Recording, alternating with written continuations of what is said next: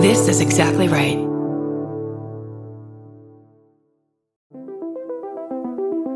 Hi, I'm Erin Welsh. And I'm Erin Alman Updike, and we're the hosts of This Podcast Will Kill You on Exactly Right.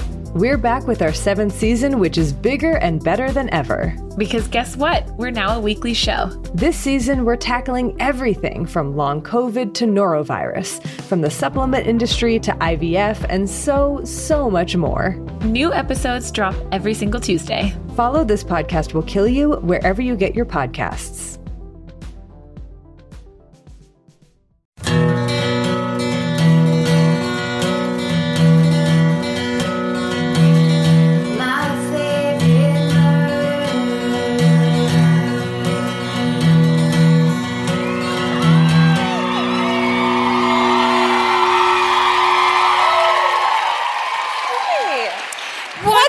Amsterdam!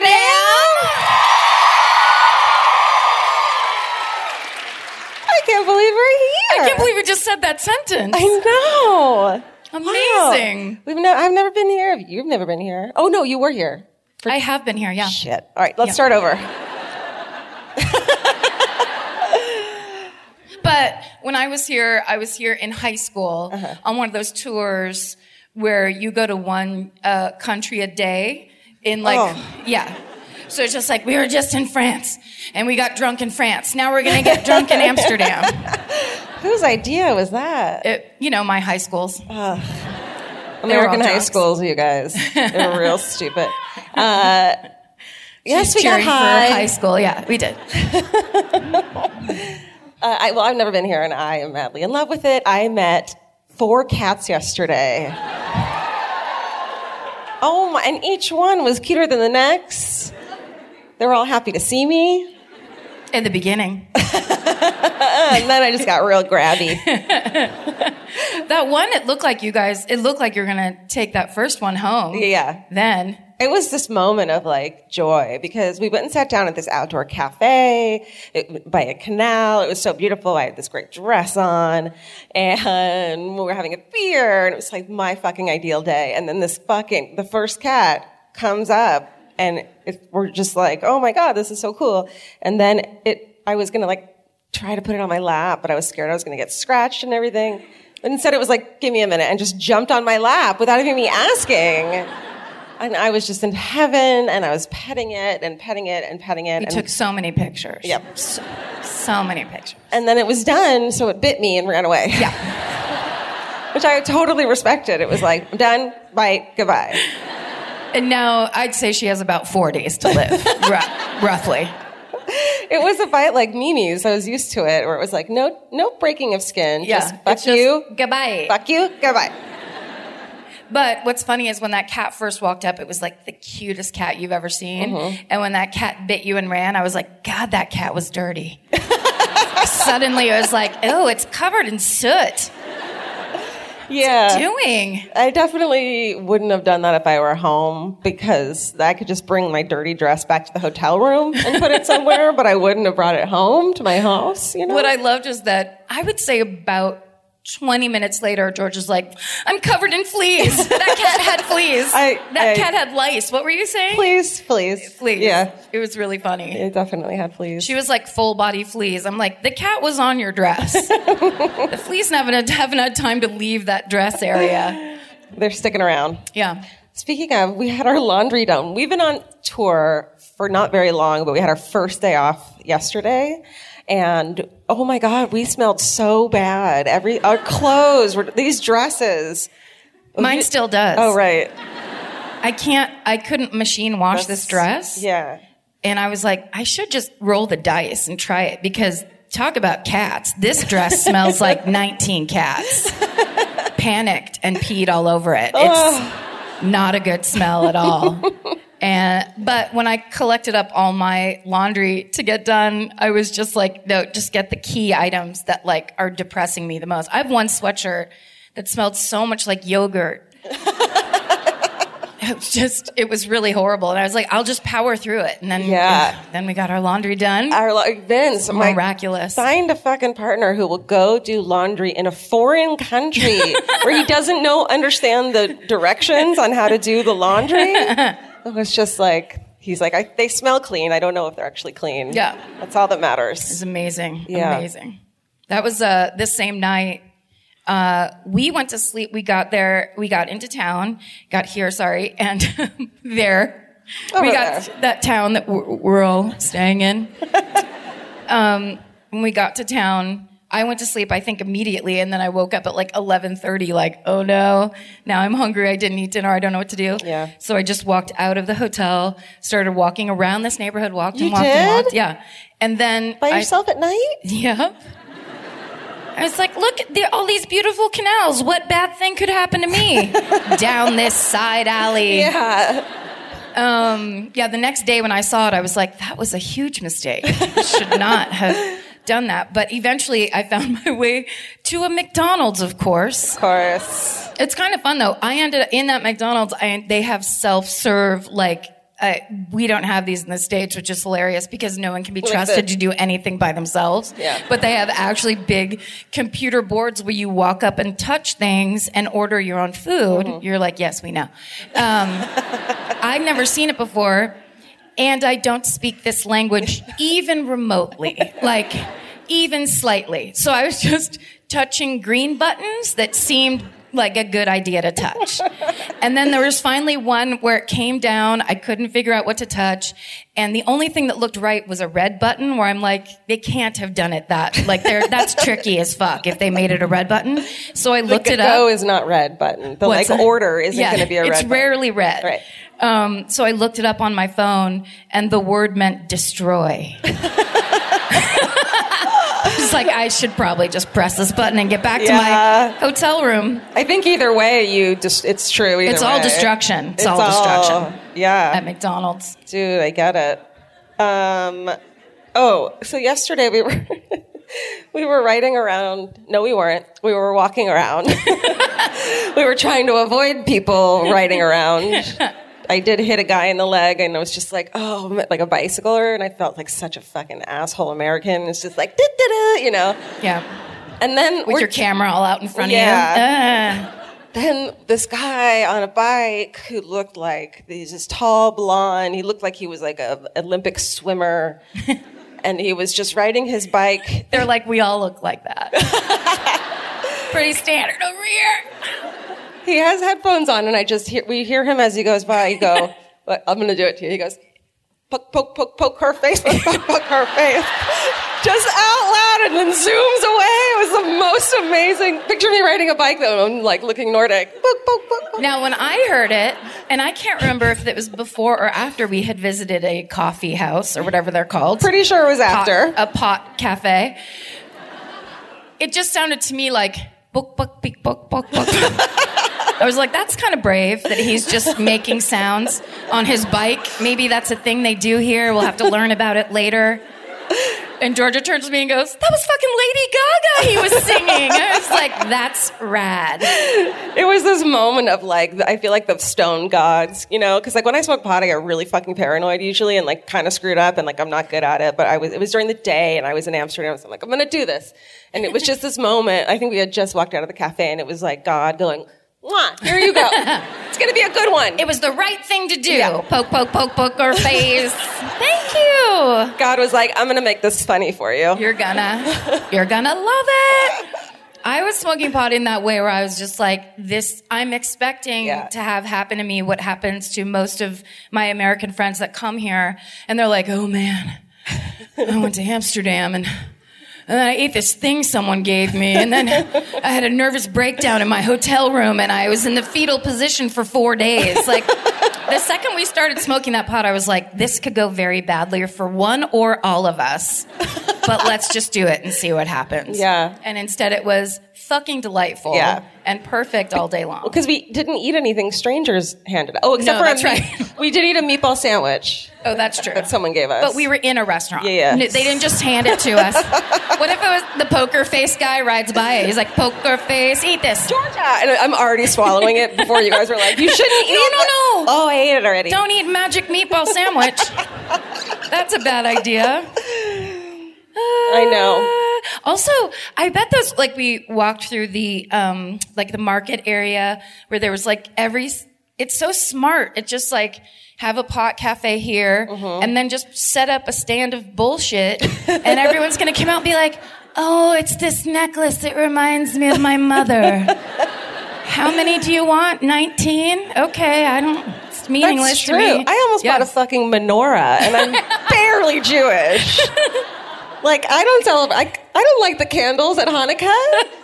But you were like, it's meaningful. This is an a sign. Amsterdam menorah. This is symbolic of my experience here. And then you get home and it's just a candelabra. You're like, wait, what the fuck? I was so stoned I thought something was Jewish symbolism and it's not. I was seeing double. There was only four candle holders on this. Whoa! But you did buy a necklace. I bought a necklace that reminded me of a necklace my mom used to wear until I got home, and I was like, this is nothing like that necklace at all. Seriously? And I bought it at the first stand I saw it at, which it cost $8, and then I saw it incrementally as we walked. It was like $6.50, $5, fucking $3.50. I was just like, fine. What did I buy? Then the last one, they're like, please take this. Just please take this necklace. Yes. They're like, we're giving these necklaces away. I bought what I thought was a pot lollipop at one of those stands. And we were, both Vince and I were like, oh, be careful. But it was just a lollipop. It was just green. I wish I had video, like time-lapse video of me eating this lollipop, because I was like doing stuff on my laptop, and I would like take it and I would have it in my mouth, and I would like literally time it out of like 5 minutes. Now put it down. Be careful. Now wait 20 minutes. Now see. Okay, now 5 more minutes, because I was not going to be the one that was like wandering the streets with my shirt off or whatever. 3 a.m. Vince and I hear a knock at our hotel. You guys, I'm crying. Can I sleep with you? Can I get into bed with you? Please, I'm scared. So it was like, I was like dosing myself like I was at a hospital, like just fucking like taking my own pulse. I got to the fucking center. There was gum. I was like, this was not a pot lollipop in any fucking way. I just paid $5 for candy. For a lollipop. $5. For just a plain old lollipop at the market. Steven! You idiot! You idiot! You bought just a lollipop. He's not here, by the way. It wasn't his fault. Don't No, my cats aren't going to take care of themselves. And they're also, if he wasn't there, then Elvis wouldn't have had anyone's laptop to barf on today. Not fucking kidding. Guess who has to buy Steven a new laptop? Yep. Here's some breaking news from the podcast Homefront. Yeah. Steven sent a text where I was like, today, I was like, hey, can you look this thing up for me really quick? And then he texted me back, Elvis just barfed on my laptop, and then sent me a short video of him trying to start up the laptop, and it's starting and immediately shutting down. And I was just like, all right, talk to you later. Of course, he's like, I'm so sorry. And you're like, you just had your laptop barfed on. Like, you don't have to apologize. He's apologizing to us. Elvis is getting, you guys, I'm sorry, but the Elvis and Mimi and Dot Instagram is about to go fucking advertising, because they need to make some fucking money. Because laptops are not cheap. What kind of advertising are you going to do on that I don't know. Cat food? Cat food? Shilling. Or maybe some kind of a anti-nausea pill? Exactly. Imodium AD is something we have over there? I said backstage that, sorry, Steven, you're getting a Dell. You know? They still make those. What's a cheap computer? You're just like, make your own computer and then bill me. What if I was like, well, I have, you can have my old laptop or my old MacBook Pro that's like as heavy as this table and about as large. Yeah, those ones that are like, had blue on the back and then you could see through. We're like, Steven, we got you a computer. Don't worry about it. Yes. You just have to leave it at George's house and come here to use it. But don't come over too often, Steven. It'll be like an internet cafe that's only open from 3 to 4. It'll be like a cat cafe. Yeah. I wonder if a cat barfed on your laptop at a cat cafe, would they have to buy you one? Probably not. The same rules go for my house then. Because it's essentially a cat cafe. I mean, I'm still on that question of like, whoa, is there a certain insurance you have to buy for a cat cafe? Or if they bite you and then put fleas on your dress? Yes. I'm suing Amsterdam if I get fleas. What an asshole. Everywhere we went, because we probably ended up going to like 4 of those cafes. We would just walk and then be like, look, let's go in there. It says feel good. Let's go in there. We just kept doing that. And everywhere we'd go, I'd be like, oh, I fucking love this song. And then I would write it down for like, this is going to be the Amsterdam mix. I tried to put the Amsterdam mix in the green room backstage. George and I were both like, the fuck is this song? Turn it off. Well, we were feeling good last night or yesterday. Every this was song. Terrible music. We did end up in I have to tell you something. We're heading back to the hotel to like go to sleep. And we walked by this bar and I was like, this is the most beautiful bar from the outside, like exactly what I want to kind of divey. We go in. It was the fucking cutest bar. I was like, from the past. Right? Which we don't have in Los Angeles.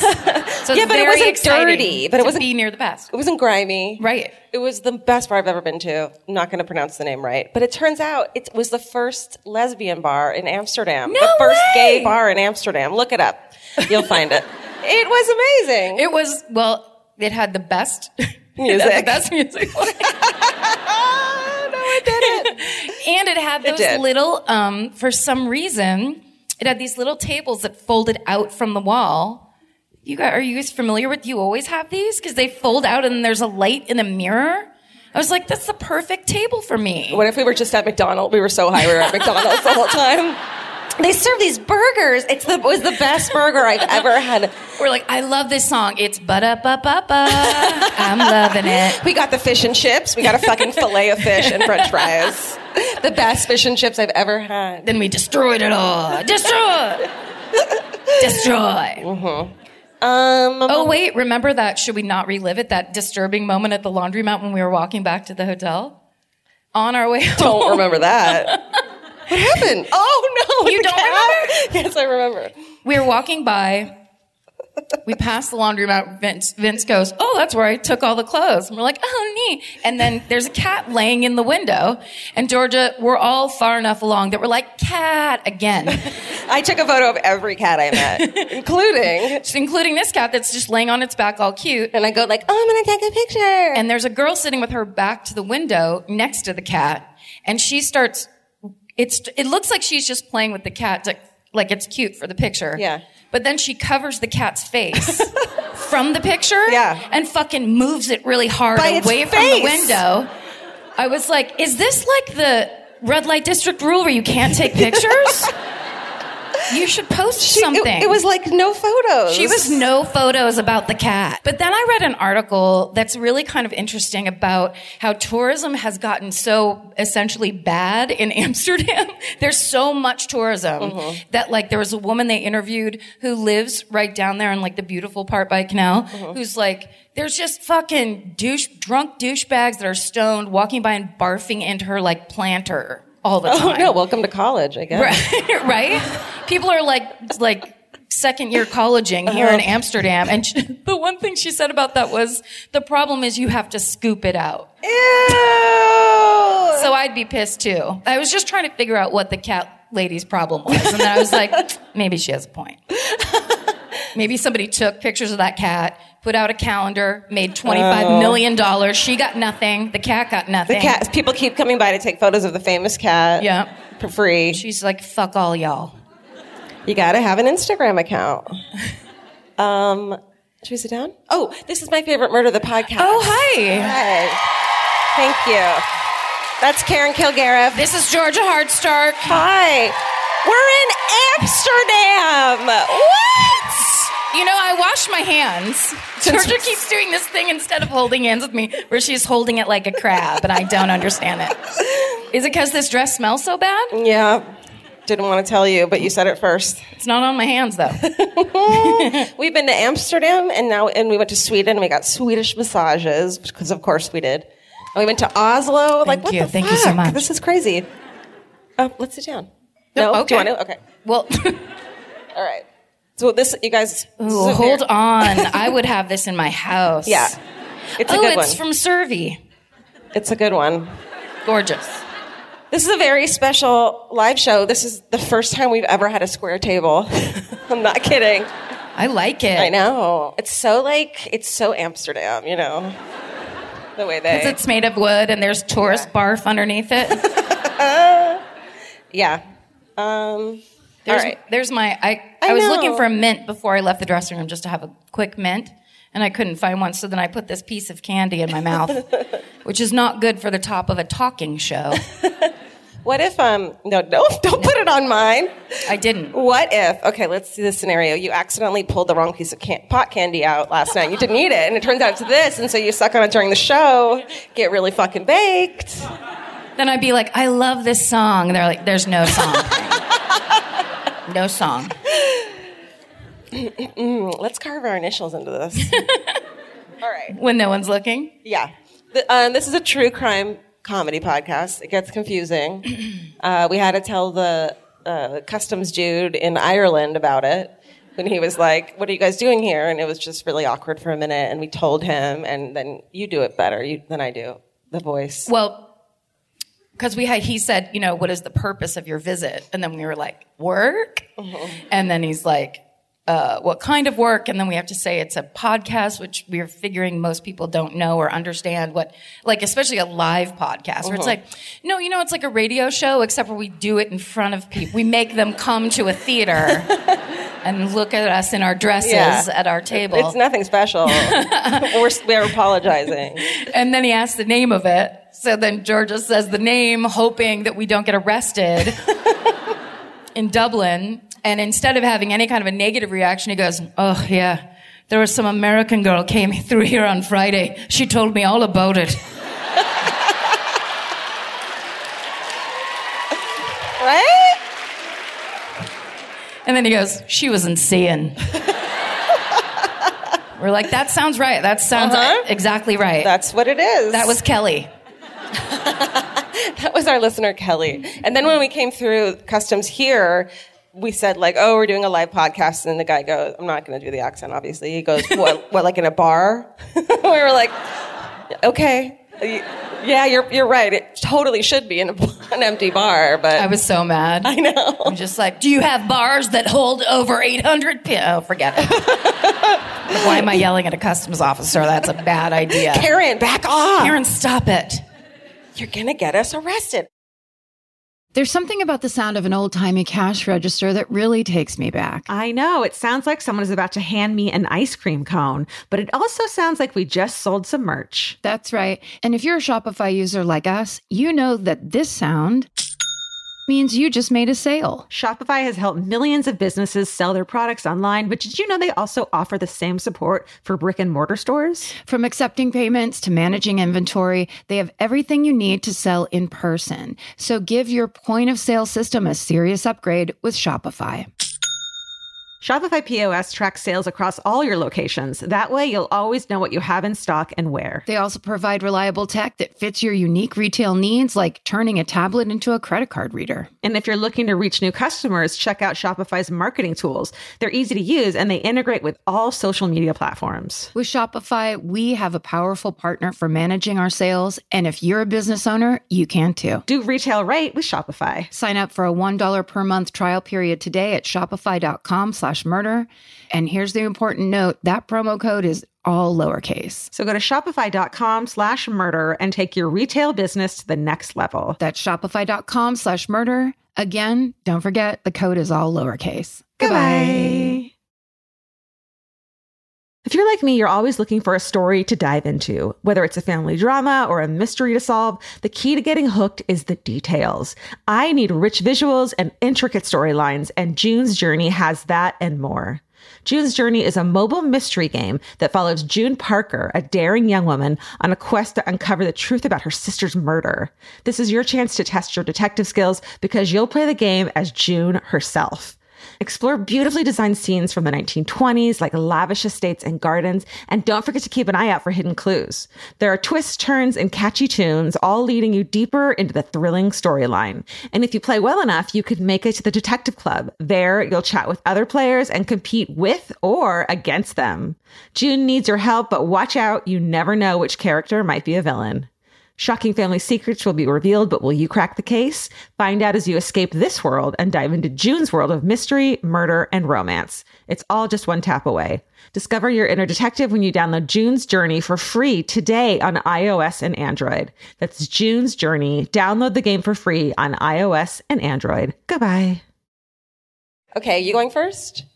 Is it me? Yeah, right? Is it? Do you want to? Yes. Okay, great. Go for it. I'm going to do Willem van Eyck. They don't know him. They don't know him or they don't like him, or he's here and it's awkward.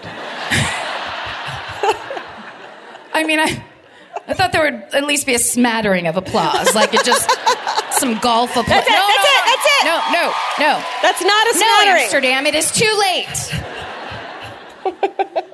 They're like, well, wouldn't it be wrong to applaud for a serial killer? Yes. You're right. Yes, you're right. Just some recognition, for Christ's sake. Because this man is considered one of the few real serial killers that's from here. Oh, okay. So I thought they'd be like, oh, I went to high school with him, or whatever. Fine. So a lot of the information that's in this I'm about to tell you, it's very much Wikipedia based, as most of my work is. But there's also a book called Anatomy of a Serial Killer that's written by... I want to pronounce his name Steez, but I bet you that's not how you pronounce it. We need to pick Sites? We need to pick a translator. Seats. Listen, we're picking a translator. Poker face. Poker face. Okay. I know how to pronounce it now. We are going to pick a translator. This is what we've been doing. You raised these two ladies. They look very professional. They're the only ones who can yell at us. This is how we've gotten to control the yelling. Yeah. What's your name? Leanne? Kim? And you're from here? Okay, great. What if they're from like North Carolina, but they're like, ooh, quickly, do the accent. Do an accent like a person from Amsterdam would have. Are those the names Yes. that, like, when we were in Sweden, they would tell us their name, or like introduce themselves to a name we couldn't pronounce, and then we'd go, what? Try to pronounce it, and then they go, just Christy. It's Christy. Just call us Christy, because we know you fucking Americans can't get it. Willem van Eyck. That's the other thing is I think when American English is like super nasal and it's just like, nah, nah, nah, Yeah. right? You know, you've heard us over and over. Then like you go to other countries and then it's kind of like, I feel like this language is more like you're inhaling. It's like, van Eyck. Like, keep it in. Oh. Shut up. Willem van Eyck. Ike? Is it Ike? But it's not Ike, it's Ike. It's I'm choking on a steak. Okay. Willem van Eyck is born August 13th, 1941 in Kortrijk, Netherlands. They don't even know how to help you. Should I show you the paper? Kota? Really? That? Where? Where is it? Oh, I don't know. Kortrijk. I said Kortrijk.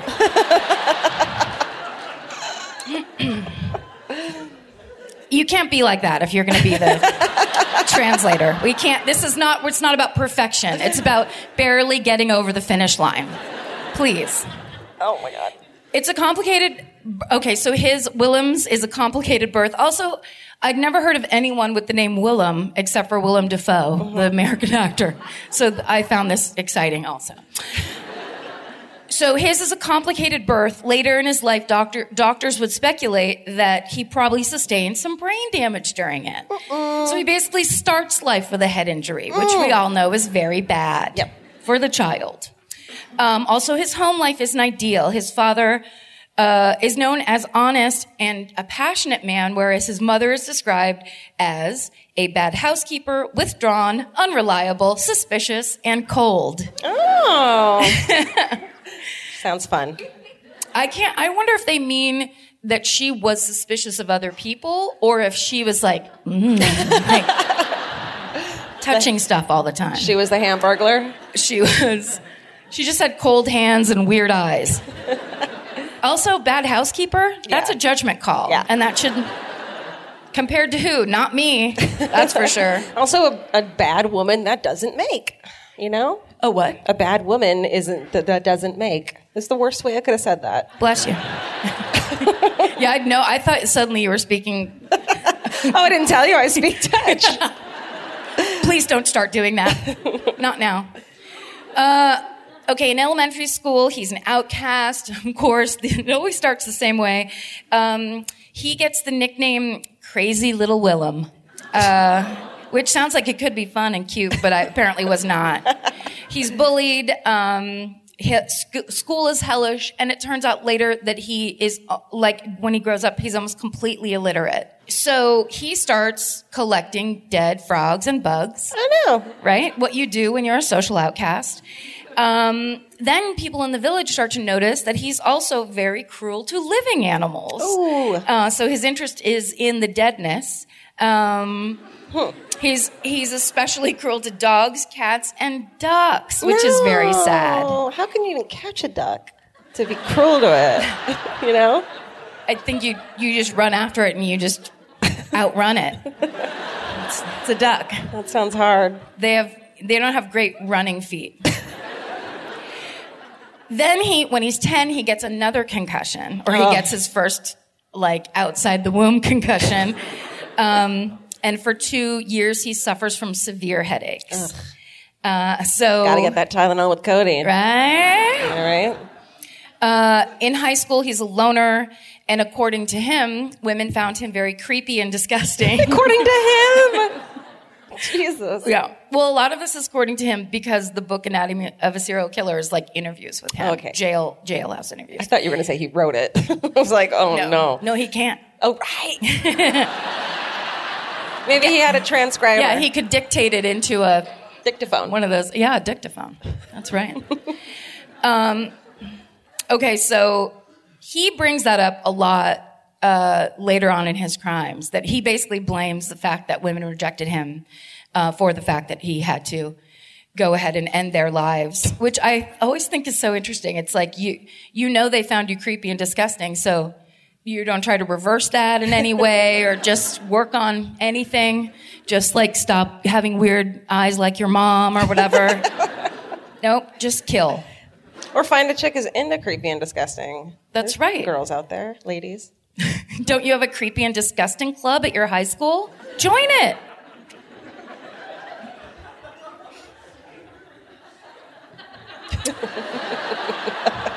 Lost my place. So in high school, that's when he starts breaking into houses. It's always the same. Breaking into houses, stealing stuff.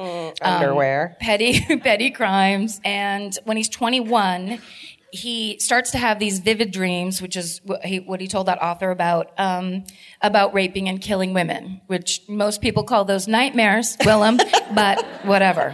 Oh, no. He's quoted as saying, "At first they were beautiful, but they became increasingly violent and inhumane." They were beautiful? Well, they were just plain old beautiful dreams. Got it. Then they became increasingly violent and inhumane. I dreamed of cutting, never firearms. Great, thank you. Good sign.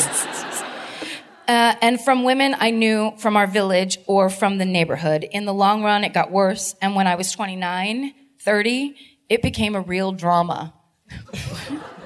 Drama. Oh my God, so much drama.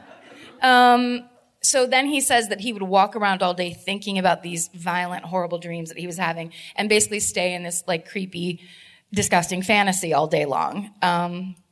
So, you wonder why no one was attracted to you. Maybe you're just So in 1966, he's 25. He very briefly marries and is divorced. In August of the same year, he serves 8 months in prison because he helped steal, I don't know if this is translation or if it's just he's boring, but he helped steal lead and batteries with 2 other people. Sounds boring. That sweet, You gotta get that sweet, sweet lead. What if it was something super cool, like a fucking time machine, but it translated to lead and batteries? Right? And wires. Or maybe he was just making his own pencils. Either way, he's a creep. So he goes under a court-ordered supervision. Oh, I never looked this up. Maybe you'll know what this means. Court-ordered supervision of the Protestant probation. No. As if on cue, they both looked at each other and were like, what?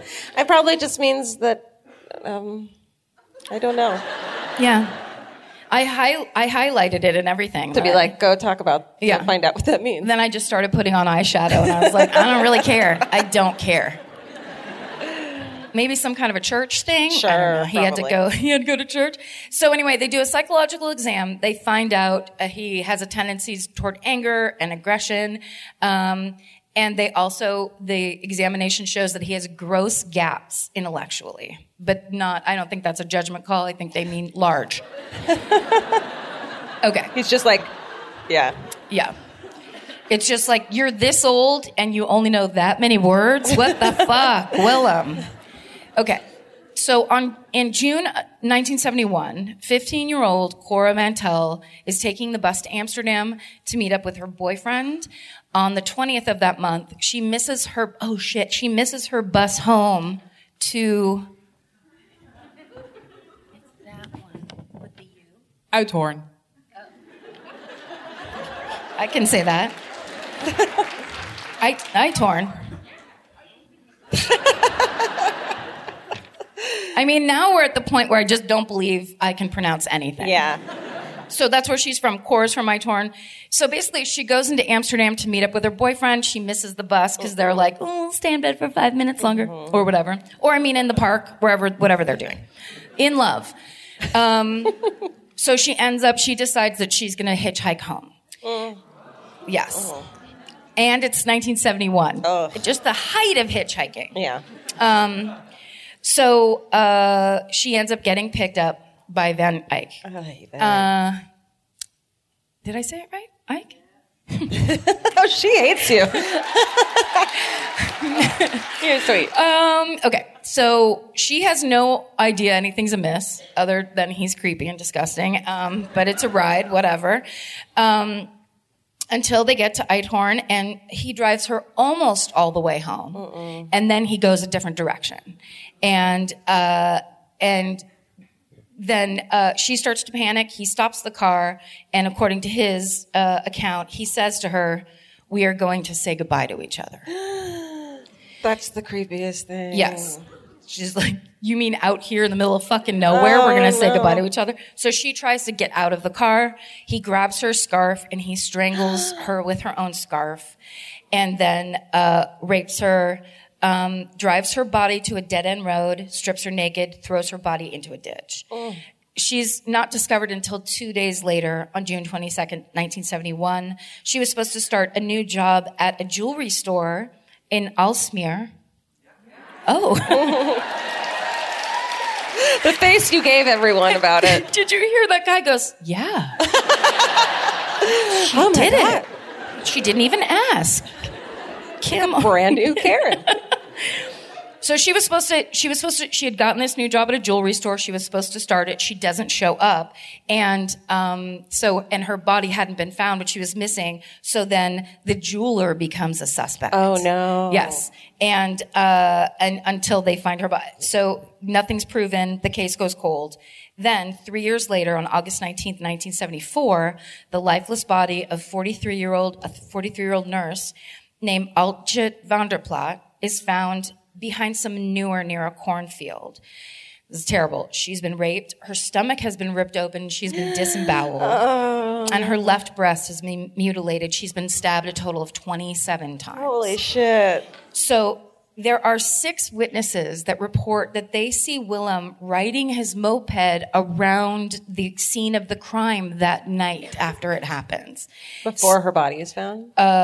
No, the night her body is discovered, he's just fucking buzzing the area chill, on dude. his moped. Super chill. Can you imagine, like, oh, this awful thing? Yeah. Poke her face. Yes. He's poker facing it all around, but more like this on a moped. Yeah. A creep on a moped is the worst kind of moped driver. You want that person to be like carefree and kind of like, yay, I've got the world on a string. Just more Wes Anderson and less like fucking Dracula. Yeah. Okay. So it turns out, so all these people tell the police, like, this guy is disgusting. I love it. And they find out that Willem lives down the street on a houseboat called, the English translation is the Freedom. The police they question him about the murder, and he immediately confesses, and he gets arrested on his dumb houseboat. I I'm like very interested in houseboats. I think it would be super cool to live on one. Here it's like, we came out of a couple of those fucking cafes and we're like, look at the boat. At one point, Vince was like, ooh, we could take a tour of the city on a boat. And I was like, but what if I can't get off the boat? I was just completely picturing myself of like, I step on the boat, they shut whatever the gate is, we take off, and then I'm like, I can't do this! She jumped in the water. International incident. There was a cat boat, Pussin boat, but we didn't go on it because I already had fleas. That's right. If that cat hadn't bit you, you would have been the captain of Puss in Boat. That's true. I would have fucking moved on to it yesterday. Bye, guys. You've been like, the show's canceled because Georgia won't get off the cat boat.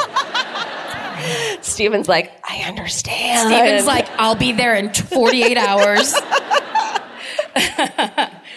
Okay. So he confesses, is arrested. He basically tells the police, I'm relieved. He explains that he saw Alja walking down the road. He got the idea to, quote, do something with the woman. Oh. He goes back to the houseboat. He grabs a knife. He rides up behind her on his moped. He shows her the knife. He threatens her, says, you have to come with me. He pulls her to the area where her body's found. When she tries to fight him off as he's raping her, that's when he stabs her. On August 21st, Willem's arrested on his houseboat. I said that already, but it's written here twice. And he confesses to the murders of both Alja and Cora Mantell. So at age 33, William Van Eyck is tried and sentenced to 18 years in prison and voluntary commitment to psychiatric hospital. So the details of the murder are so horrifying that when the trial, when everyone gives their testimony in court, two or several, it says, of the guards vomit in the courtroom because it's so awful to hear. And the press describes him as a man without emotion and someone who has no remorse for his crimes. And he's sentenced to 18 years. Yeah, I think that's max here. I bet he gets out quicker than that. Well,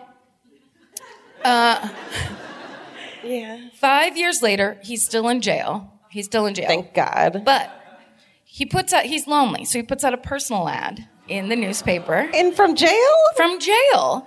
Explaining that he's a 38-year-old man who loves houseboats and mopeds.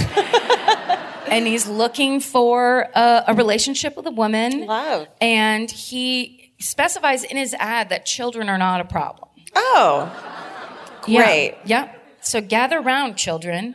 So a woman named Audrey responds to the ad. They begin to correspond. Mm-hmm. I think over here they call them pen friends, which makes me laugh. Because in America we call them pen pals. So stupid to you, right? So pen pals is dumb to you. Pen friends is dumb to us. Isn't the world a crazy place anyway? It's a small world after all. Okay, so eventually she comes to visit him in prison. He tells her that he has murdered 2 women. He fesses up to her. You think she would have asked about that beforehand? Like the first letter. What are you in for? Hey, quick, I bet she's not typing on a computer. Hey, quick question. What about a wall computer? What if she's typing on that McDonald's menu board? Destroy that shit. Maybe she was on a typewriter. That's what I was doing. Well, anyway, either way, he keeps it from her until they meet in person. Then he says, I've murdered 2 women. She's like, look, we've all had a tough time of it. Oh, honey. Or some shit, because while he's still in jail in 1982, they get married. Okay, guys. All right, don't do that. She ends up, because she's the only one who understands him, ends up hiding this marriage from her family, including her 5 children. It's tons. Like, it's bad enough to have to get a new stepdad. Yeah. And then it's fucking Willem Dafoe. What if he... Okay. So when it is time for him to be paroled, because of this marriage, the authorities believe that he can assimilate back into normal society. Because they're like, he has somewhere to go and a person to look after him. And he's clearly, he couldn't do it before, but now... All he needed was the love of a good woman. Right? Again, it's women's fault. It's they're in the center of everything. And if they would just fix it. do what that creepy, disgusting man says, then he'll stop killing. So his relationship, they do say it could prevent him from murdering, but they warn that more female rejection could trigger a relapse because, quote, the core of his problem has not been treated substantially. Anyway, bye, Willem. See you later. Good luck. There's your shit. Don't let the screen door hit you in the ass on the way out, as we say in my family. So when he's released in 1990, he and his wife of 8 years, who he doesn't know that well, they move into a house in Harkstead. That means you got it right, or they don't know. No, her whole head went over to the side like this. That can't be positive. But nobody else said anything either. I think they're just being polite. Oh. No, it doesn't matter. They're basically trying to tell us it doesn't matter. Okay. Thanks, guys. So watch this. He goes to a clinic in Groningen. Okay, so he starts going to that clinic in Groningen for psychiatric care. He's described by the staff as one of the most difficult patients they've ever treated. Oh, can you imagine? At a mental hospital. Yeah. That's bad. Yeah. It's not at Starbucks. And then, so that's like outpatient treatment, apparently. But then, for a job and for a business, him and his wife start a pet sitting business. I got problems with that. Yeah, because remember his history with ducks and puppies and dead frogs? Steven. So within 6 months, as we might have all guessed, problems begin to arise in the home. Ouch. Willem starts drinking and heavily, and then pretty soon his wife gathers up her 5 children and gets the fuck out. So that's when he begins to regularly hire sex workers in his home.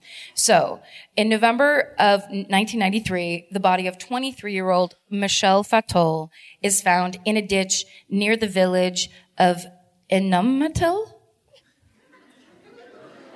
Got it. Keep going. They've just abandoned us entirely. We asked you to do something. You don't even know what I'm saying? It's that bad? Really? I'm so mad at you right now. Enumatil?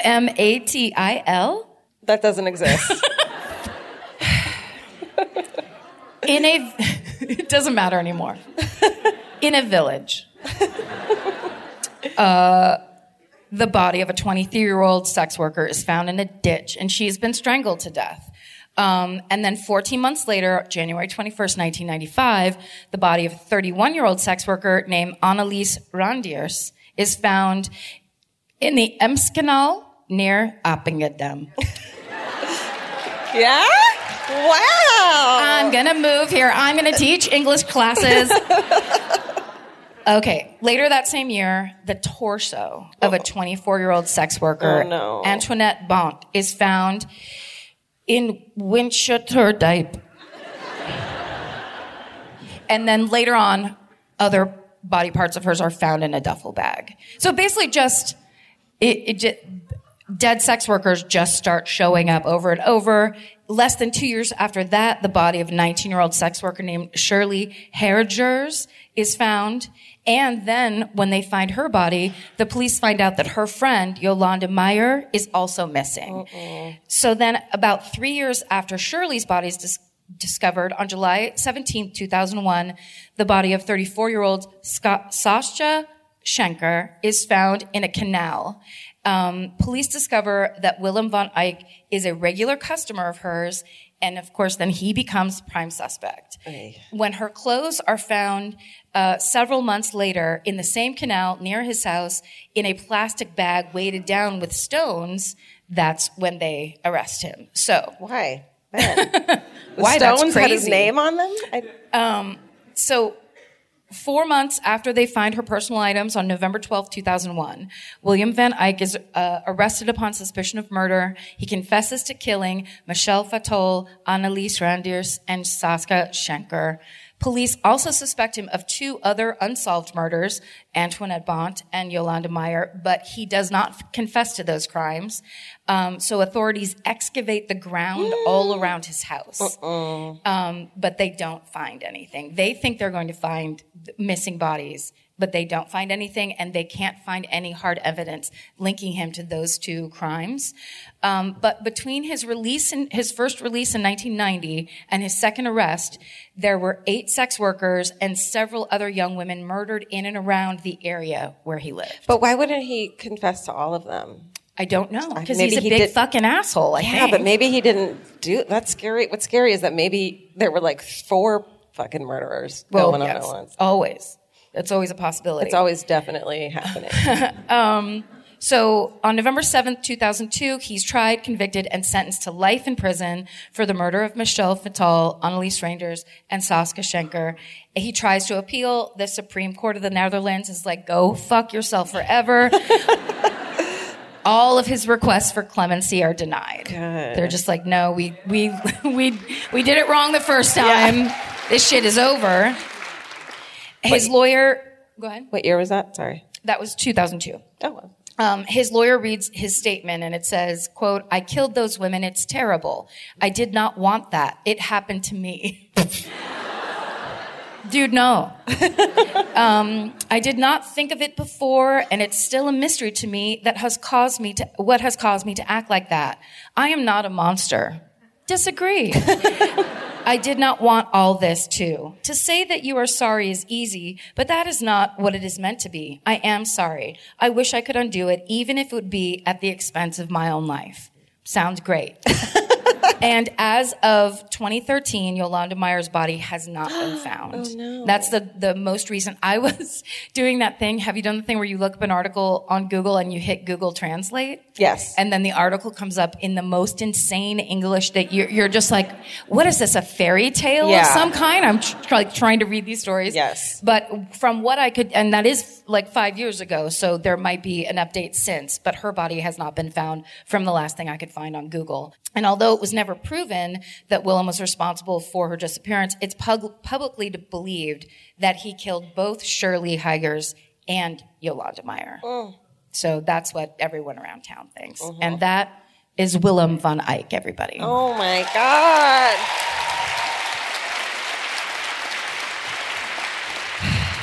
Good job.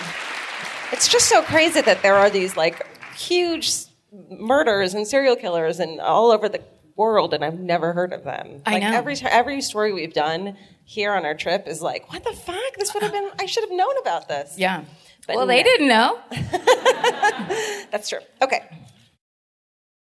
Georgia, have you ever been blown away by the most simple dish at a restaurant, like perfectly scrambled eggs? Oh my God, yes, Karen. And then all I want to do is make that dish at home and eat it every day. Well, you probably could, as long as you have the chef's secret ingredient, Made in Cookware. Made in was created to bring restaurant quality performance kitchenware to home chefs around the world. For years, they've built their business by supplying restaurants and top chefs with high-end cookware. Some of Tom Colicchio's most treasured dishes at his restaurant Craft are made in Made in. Whether you're cooking for professional critics or just the critics you live with, your meals will benefit from the quality of Made in products. Like their carbon steel cookware, it combines the best of both cast iron and stainless steel clad, so it's rugged enough for grills or an open flame. It's the MVP of summer cookouts and cook-ins. What I really love about Made in Cookware is that it actually makes something like having a Memorial Day barbecue much more convenient because you can keep everything on the grill. If you need to throw, say, a pan of garlic up on the top while you're grilling your steaks on the bottom, it's strong enough, durable enough to do that. If you want to take your cooking to the next level, remember what so many great dishes have in common. They're all made in. Save up to 25% this Memorial Day from May 18th through May 27th when you visit madeincookware.com. That's MADEIN cookware.com. Goodbye. Okay. I want to say this name right. Good fucking luck. I am doing the story of the murderer Elsia Christians. They've never heard of that either. Or I said it wrong. It could be my fault. Elsia is her name. Okay. So Elsia Christian, or just Christians, was born in 1646 in Denmark. A while ago, A then. while. This is an oldie. That's why they don't know her. Yeah. This is a classic. it's from the old time. Or One of these? It's one of these. We do this a lot on the podcast. You can't see us. Yeah. When we talk about back in the day, it's usually a hitchhiking motion. Okay. Born in 1646. There's not a ton of shit known about her life from beforehand because it's fucking old. You didn't undo some scrolls No. and try to get some information off? And from what it sounds like, she's just a normal human being. But in the spring of 1664, she's 18 years old, and she leaves Denmark, wants a new life, and moves to Amsterdam, which is a booming fucking town at this point. There's not a ton of information about this murder, so let me tell you about Amsterdam. I loved it. In the 17th century. I need to hear about this. Okay, great. I wish I should have known about this beforehand. The 17th century was Amsterdam's golden age, Karen. Was it? Mm-hmm. I think now is. I mean, right. Barfing tourists? In the year 1600, Amsterdam emerges as one of the world's most important centers of trade, everyone. You know this. You went to school here.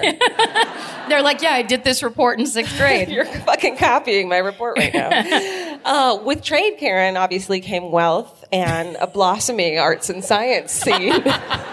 I was fucking scrounging. Yeah. Can you tell? What was their main export? Chrome? Well,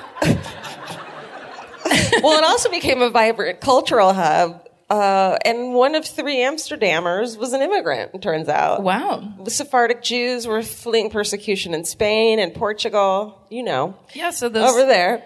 So your menorah was real. That's right. Yeah. Shit, I should have bought it. It was from the 1650s. It was an antique. Okay.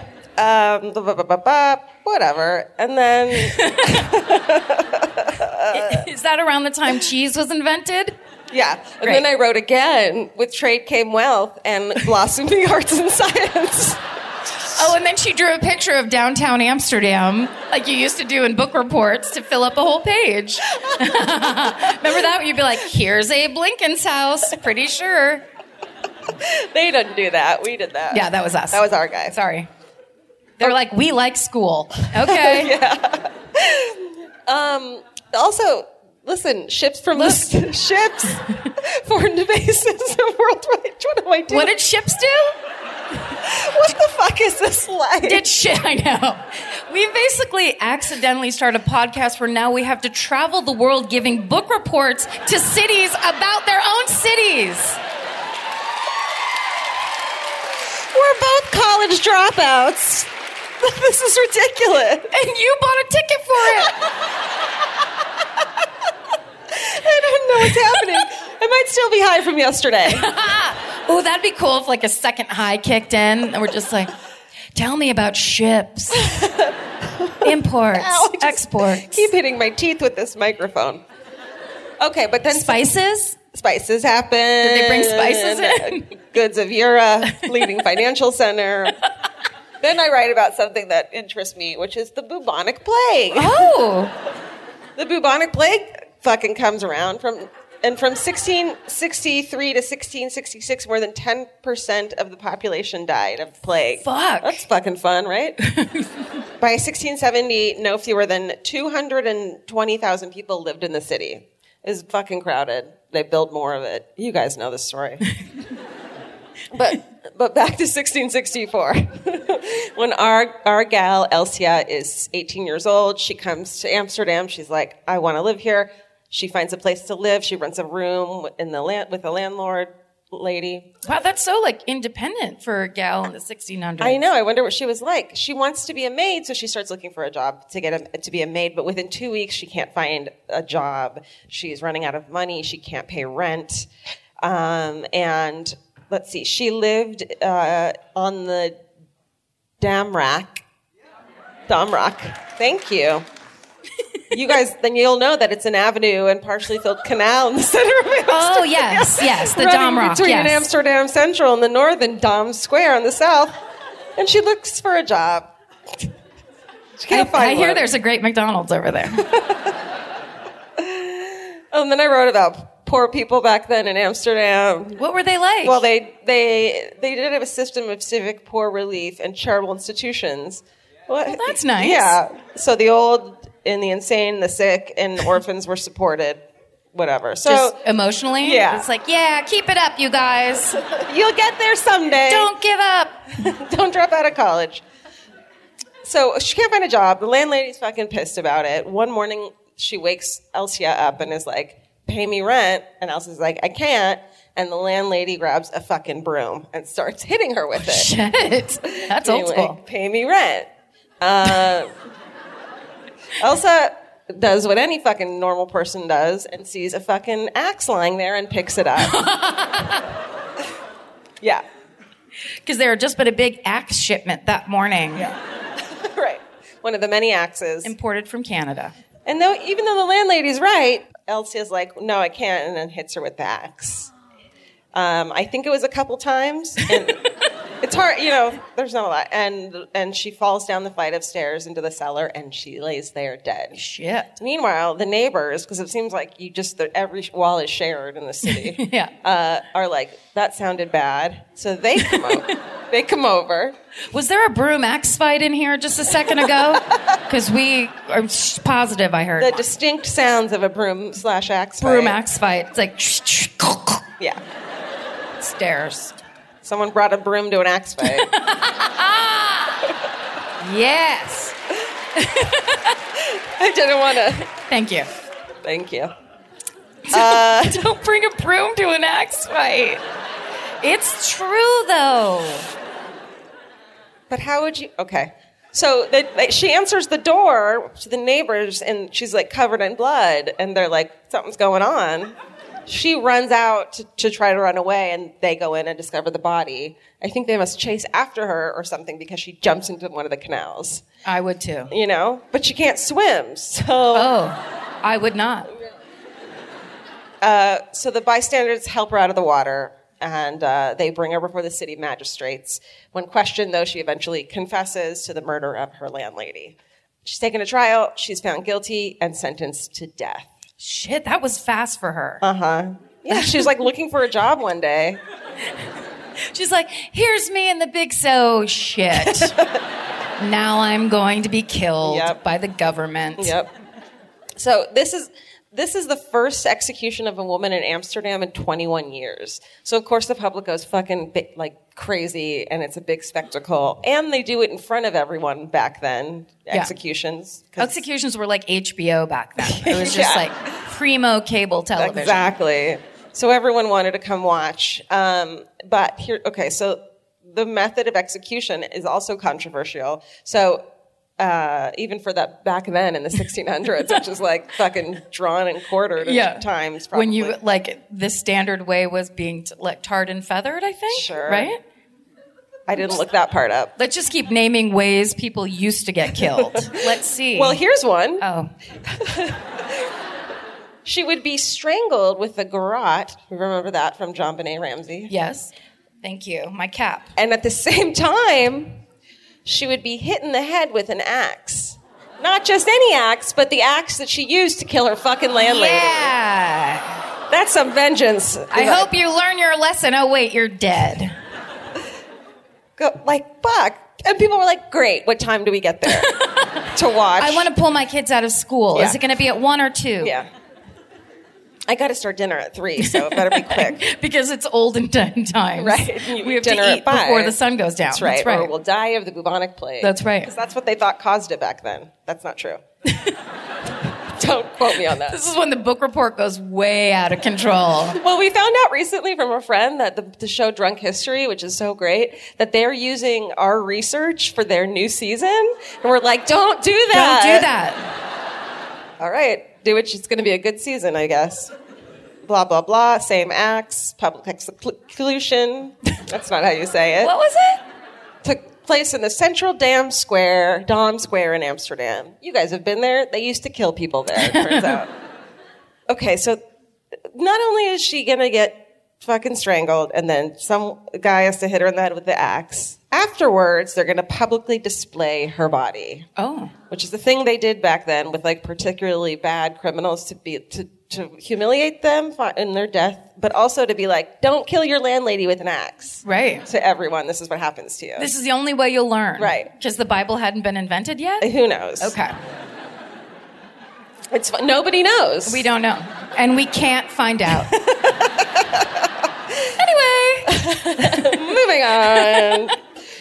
I tried to look it up on the McDonald's screen, but it wouldn't fucking tell me. Destroy. I destroyed the Bible. What I love is, sidebar, Please. You had to order ketchups on that screen. Oh.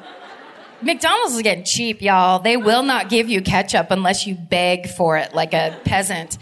And so I was like, fine, I'll pay for an extra for a ketchup or whatever. And then when I went to walk away, I opened the bag and there was no ketchup. And I went back with just a hideous American tourist and I just held up the receipt. You were not fucking around. But how good was the McDonald's? It was so much better than American McDonald's. It was like clearly made with love. And I thank you for that. Yeah. I've just realized I've had McDonald's 3 times on this trip. Let's make it one more. Okay. I was like, well, it was better than in Dublin. And when we were in Oslo, that was the best McDonald's we've had so far. We get to a lot of places very late where like we're staying at hotels. We're like, oh no, we stopped serving everything at 7. We're like, please help us. We don't know what time it is. We haven't slept in hours. That's right. In hours. I need to sleep for at least 16 hours a day or this shit falls apart. Every 2 hours I need a nap. I'm like a 6-month-old baby. You have to feed me and then put me to bed every 2 fucking hours. I'm like a 6-month pregnant woman and I need to eat for 2 and take a nap all the time. Okay. All right. How's my hair? It's I just great. don't know what I'm doing with it. Shush it up on this side a little bit more. Yeah. There it is. Okay. Here we go. Thanks. No, stop it. I can't. McDonald. Okay. It's what if I greased my hair with McDonald's? We're like when you come as an American, when you come to Europe, you try to be not American. Yeah. Like you try to just not talk and pretend. You just apologize the whole time. Yeah, try to pretend that you're from somewhere else. Yeah. And we've just fucking Americaned it up all. I mean, there's just no mistaking it. Like, you guys McDonald's. Okay. Okay, her body was to be displayed, quote, to be digested by the air and the birds. Oh. Yeah. So lift it to rot. Yep. At the Gallows Field, there's a whole area for it, outside the city. Okay, so her body was hung on a gibbet. Do you know what that is? Sure. Let me tell you what it is in great detail. No, Great. I'm just kidding. Well, it's a gallows-type structure from which the dead or dying bodies of criminals are hung on public display. And sometimes it's like the body-shaped cage so that they can't even, they have to stay in, human-looking form the whole fucking time. You know what I mean? So they can't even, oh, my nose itches? No, I think it's like the dead people, too, where it's like they can't fall off of it. They have to stay in this, they're, kept in this cage. That's horrifying. I know. You know what I mean? Yes. So it almost is like a sewing mannequin, but you can see through it? Yes. There you go. And then there's a person in there rotting. Uh-huh. Okay. It's supposed to deter other existing or potential criminals. Doesn't do it. Nope. No. Bet that doesn't work. Okay. So, okay. And then alongside her body, so she's hung up, and then hanging next to her head is the axe. Shit. They cannot get over this fucking axe. Yeah.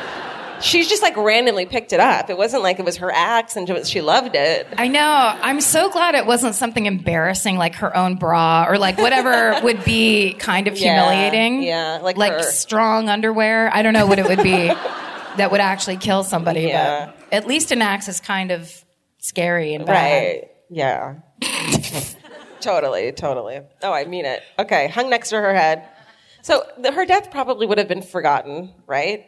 Except, and you art history majors should fucking know this, a certain painter was interested in her death. So your dude Rembrandt, ooh, your friend. And congratulations on Rembrandt, by the way, and Van Gogh. pretty much all of them, because Yeah, a lot of them are from around here. 1664, so Rembrandt's almost 60 years old at this point.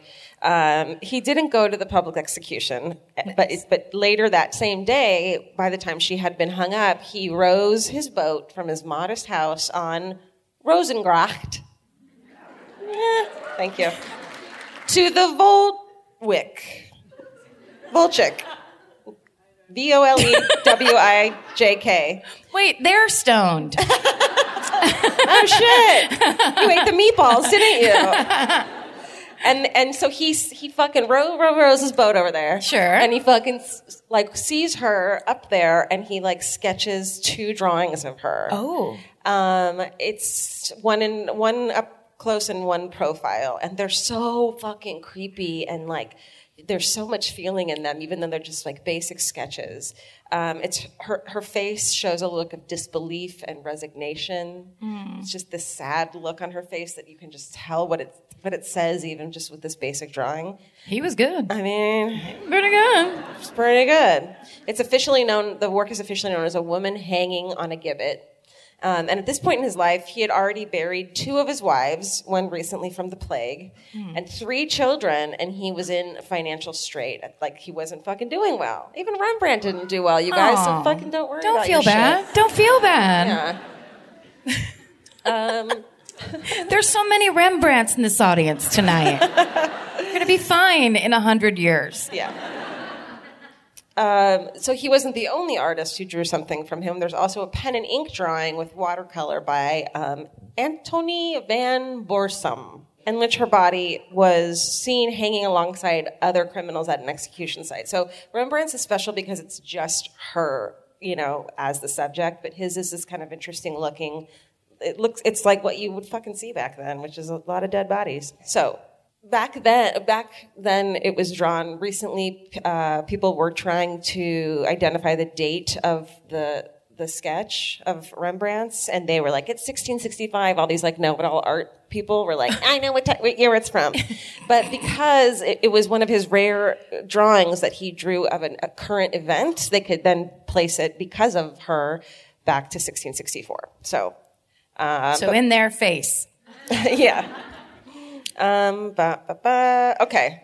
So Tom D. Freston, an artist based in Oxford, said this about the case. The law courts had obviously felt that a public hanging would act as a deterrent, but from its punishments such as this, that we should be deterred. I can't help but see an irony in the fact that her surname is Christian, for it was a Christian society that preached forgiveness but was happy to sanction and support the barbaric acts of cruel punishment. She is with doubt a victim of a system whose crimes, hanging an impoverished 18-year-old girl, were far worse.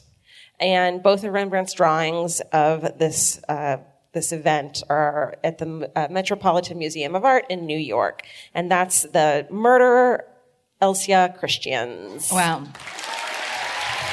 Thanks.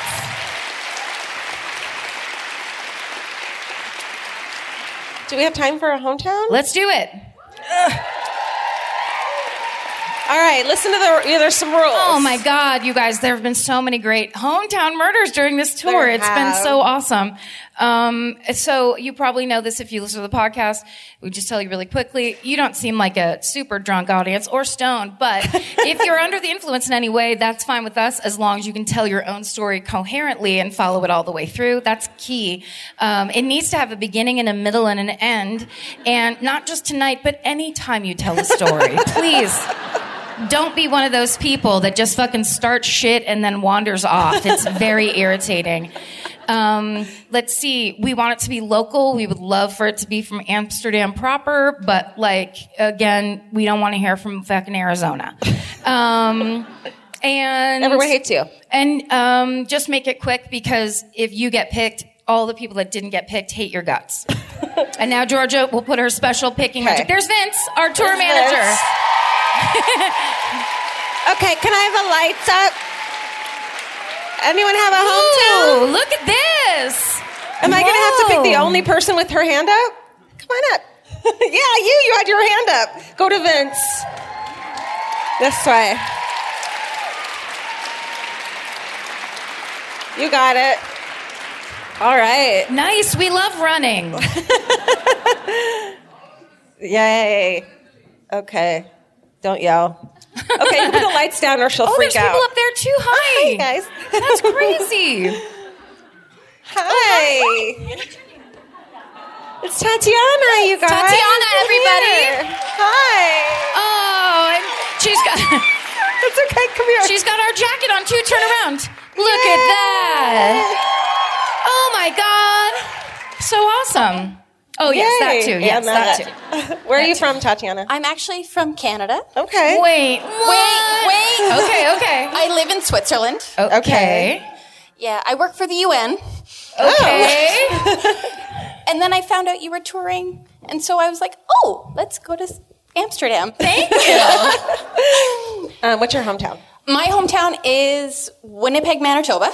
Okay. She just doesn't give a fuck about the rules. No, but... Okay. I lived all over Canada. My dad is a PhD, so you go where the contract is. And I had a crush on a boy who is now in prison for murder for hire. Oh. Yes. Okay, what happened? So I was in the 7th and 8th grade in Ontario, and his name was Dennis. And so we used to walk home together. And so I ended up moving around a lot as a child, and then about 10 years ago, a dear friend named Katie emailed me and says, hey, do you remember Dennis? I'm like, yes, I do. And she's like, he's in prison for murder. And I'm like, oh. And so, yeah, he unfortunately got involved in a murder for hire case in Kitchener, Ontario.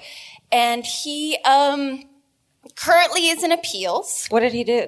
So there is a woman who is married to him. I don't know the woman, I don't know the man, but she was apparently married to a man who didn't want to be married to her anymore. And he hired 2 people, one of them being this boy. Dennis. I had a crush. He did it? Did he do it? Currently in the Canadian court system, they're in appeals as to who held the gun. Oh, no. So he did it. He did it. Yeah. Tatiana, everybody. Good job. Thank you. Thank you so much. Well, that's it, Amsterdam. That was our show for you. Yeah, thanks, Amsterdam. We can't believe that we are so freaking lucky that we got to come here to your city and to Europe in general for this podcast that we started in my living room with cats everywhere.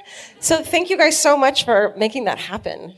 Also, thank you guys for becoming your own community. That's kind of the coolest thing that we keep watching and hearing about and seeing is the listeners of this show have now become murderinos, and the murderinos have started communities all throughout the world and with each other. And so often when we do meet and greets at our show, we have people come up and say they have extreme anxiety, they've never gone anywhere by themselves, and they come to our show by themselves, and then they meet friends at the shows. Yes. And that is...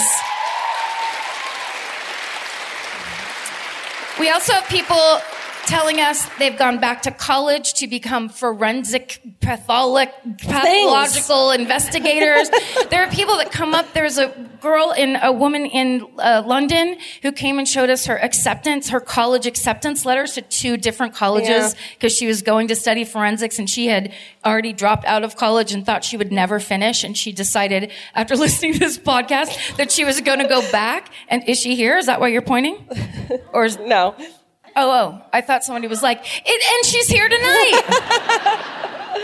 But it's just like, it's just so funny. It's a personal conversation George and I started having 2 years ago that we thought we'd record to see if anybody else cared about it. And now all of a sudden all this other amazing stuff's happening and we get the credit for it. It's so amazing. So thank you so much for being here, for being so awesome, for being so supportive. Yeah. We can't thank you enough, and please stay sexy. And don't... Goodbye, Amsterdam. Thank you.